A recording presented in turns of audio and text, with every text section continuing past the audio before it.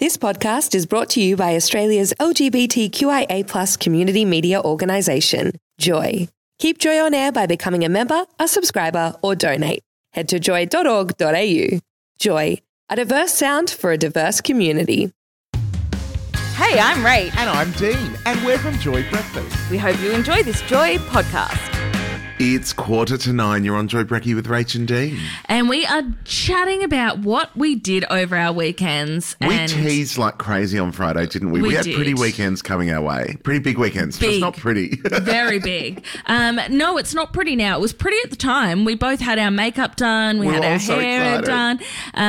Not so pretty now because I did burn the absolute hell out of my forehead with my hair curler. Okay, so on Friday, Rach came in with the side of her hair dyed pink. Looks absolutely amazing.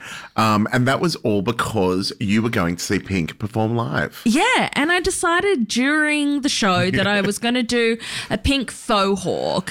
Now, I saw the picture. We put it up on the Joy Breakfast Instagram socials. Check it out. Looks amazing, but I couldn't fit it in the square.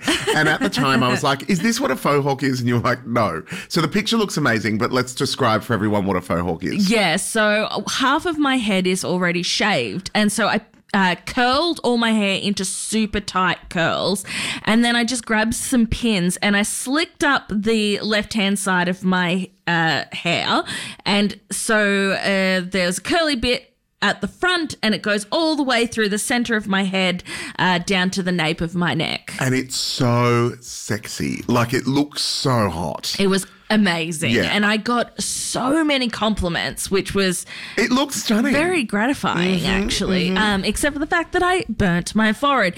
That's a now problem, not a then problem. Okay, hang on. Like, because that's what, there's a little thingy there that you've burnt your forehead. Yeah. What do you do when that was with the curly thing? Yeah. So what do you do when that happens? Scream. Okay. You can't run it underwater, right? It's your forehead. And it's with your hair and everything. So what do you do? I dampened some paper towel and held that on it, and then I've got burn cream at home because as a hairdresser I do burn myself on tools a lot, so I put burn cream on it and it's actually stopped it from like developing into like a proper blister. There's nothing inside it. Yay for that. It's just melted skin at this point. Okay, so aside from the burn, you were looking sexy as, and you know, while burning hot, the hot part of the night was that you went to see Pink in concert.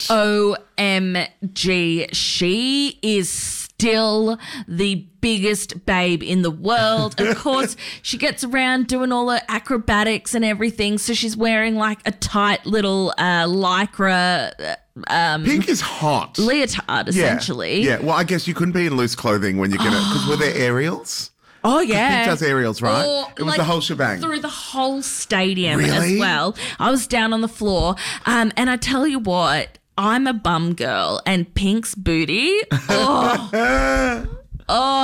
it's so, like, she's just incredible performer. She is so talented. Her singing voice is impeccable. But everyone who supports her on the stage is also just like top tier. They Everyone's are bringing 100%. amazing. Just in general, the show was brilliant. What is your number one? What was your number one song? These two questions I'm going to ask you. Number one song and number one moment of Pink's concert. Ooh. They don't have to be the same thing. Well, her flying over the top during So What, where she literally came directly above our heads, that's probably number one moment. She did also like call out the security guards to go and help someone. So she's just real. Yeah. She's just like a real badass. I've seen that on YouTube before. What is it like when you're actually there at the concert, hearing the music, hearing her sing and having her literally fly above your head? It's almost like unbelievable because it's like, how is someone doing all of this like insane like acrobatics is the only way to put it. Yes, I do need a towel. We got a message come through. Yes, I do need a towel. I am drooling and other. How does she keep singing completely in tune? That's the thing that blows my mind, is she just has such a phenomenal voice.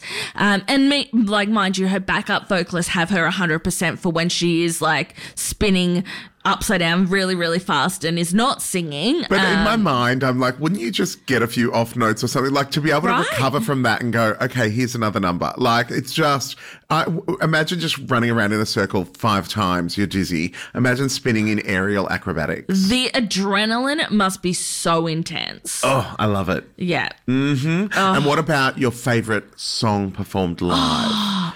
Because when we're talking about a Pink concert, what was exactly, like, was it recent hits, all of the old classics? So the one that that gave me full goosebumps was I'm Here, and it's one of her newer songs, and they kind of do it mostly a cappella, just her and her backing vocalists.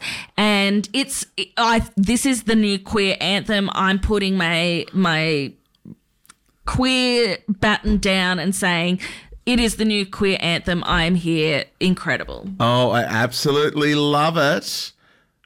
We've gotten, yes, Rach does need a towel. We've gotten a few more messages through.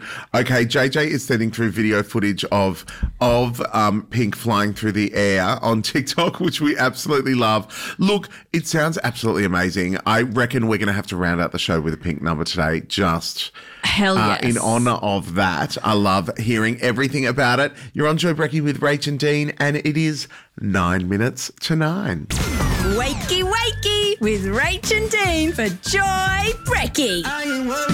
It's 13 minutes past 7 on your Tuesday morning. And that fire notice is very important, especially for people who are outside of the metro areas of Melbourne. Tomorrow is meant to be an extreme fire danger day, especially in the areas there are already fires. Yeah, I wouldn't just say Melbourne, I would say Australia as a whole. A couple of different artists who are driving back from Adelaide Fringe Festival have already shared on their stories how they're having to seek alternative routes because they are going to be driving through dangerous fire areas. So it's really important for everyone to check what the situation is on your local area, especially the alert apps that you can get and information you can get on your phone. Mm-hmm. Make sure you've got all of that up to date, have everything charged so that you can be informed at any time. Yeah, tomorrow's going to be one of those very extreme days, though, with the wind and the hotter temperatures and even some of the electrical storms that have been happening where the lightning has been causing fires. Dry lightning. Yeah, so we want everyone to please look after yourself. Check today what it is that you can do if you're in one of those areas or near it or are just concerned. What you can do to look after your home and any safety things you can do to be able to protect yourselves as best as possible. Yeah, they're saying evacuate if you're near those areas. Please do. Yeah, it'll be too late tomorrow. We want everyone to please look after yourselves. Fire, it's a terrible time. Don't mess with fire. No, not even slightly. Now, speaking of things that are really hot, Dean, you went to Sydney on the weekend. I did. It was hot on the first day I arrived and then freezing the next. Yeah, I did. I went to Sydney. I had a couple of gigs up there. Frock was getting their frock on as a part of Mardi Gras. And I was really pleased to be able to go this past weekend because it was also the opening of Qtopia Sydney. Yay! Yeah, so if people don't know, what is Qtopia? So Qtopia Sydney is Australia's first LGBTI museum that literally opened on Saturday.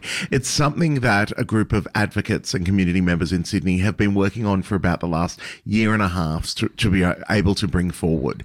And it's ridiculously exciting. Like, Tell I us actually about went, the location of it. It's actually located at the old police station in Surrey Hills, which is just at the corner of Oxford Street, where the Oxford is. I can't remember what the other street is. And it's actually in the site of the police station where the 78ers and many LGBT people were taken way back at the very first Mardi Gras when Pride became a protest. It is amazing to be able to reclaim those spaces. Yeah, well, that space, that's been shut down for many years, was changed. Surrey Hills Police Officer Station was moved down the road, and that's actually been shut down for many years and used in different shapes and forms over the years in small ways. But for it to be reclaimed in this way is amazingly special.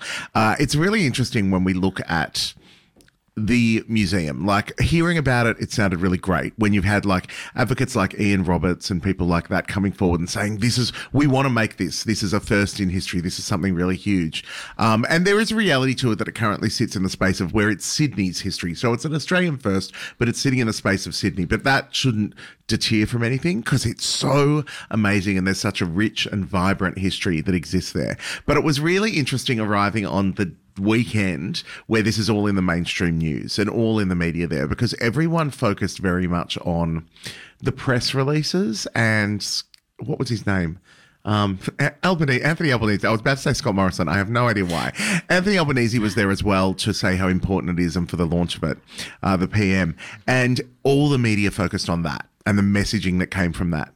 But when you actually step into the space, it's something completely different. It really is this history of Australian queer culture. What was the highlight of what you saw there? Well, there's really not just one. And this is what's really amazing about the space and really wonderful about it. Like, you really do step in and you are in a old police station where a jail exists, where you're stepping into and being a part of it. And this is where I want to give a huge shout out to all the people involved, because it's not the whole space yet. They're working on the upstairs area as well, where it will literally be another level, boom tish. But it really will. But stepping in, they've put a really big focus at the start with it opening at this time.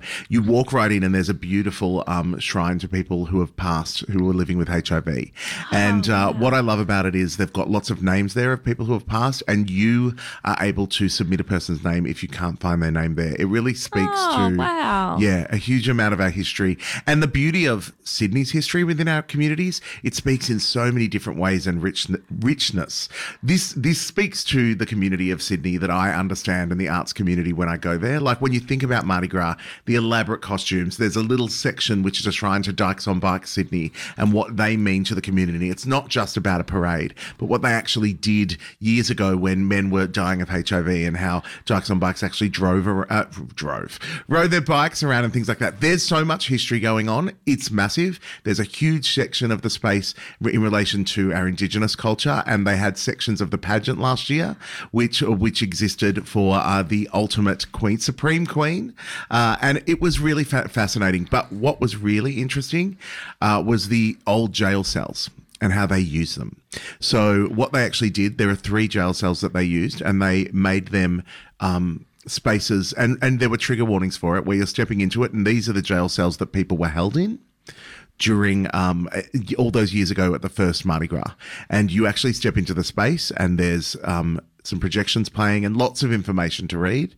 And then it's a lot to take in when you think about how many people were actually put into that space. But also then when there's the apology that comes from the police commissioner at the time, the door is closed and you look in the flap. So you see the apology through a distance, like a police officer looking into the cell, which I think speaks on a lot of different ways. It's an amazingly curated space. This is just the tip of what exists there. There's so much of our culture there, so much of our history there, and this is the first week. And one of the things I think I love the most is walking around there. I was surrounded by so many diverse and older people from our communities that it's definitely on my bucket list to go back to each and every time I go. Well, you can check out Qtopia Sydney the next time you're in Sydney. Their website is super easy to find. Just write in Qtopia Sydney. And something very easy to know, it is paid to go into, but on Sundays, City of Sydney have made it free for everyone who wants to enter. Awesome. You're on Joy Breakfast with Rach and Dean. This is Sigrid with Strangers. Coming up, totally tricky true or false trivia for your Tuesday. Hey, I'm Rach. And I'm Dean, and I hope you enjoyed this little snippet of the fun we bring to air as a part of Joy Breakfast during weekdays. Don't forget to tune in from 7 till 9 a.m. or like and subscribe to the Joy podcast. And keep yourself out loud and proud. Thanks for listening to another Joy podcast, brought to you by Australia's LGBTQIA+ community media organisation, Joy. Help us keep Joy on air. Head to joy.org.au. Joy, a diverse sound for a diverse community.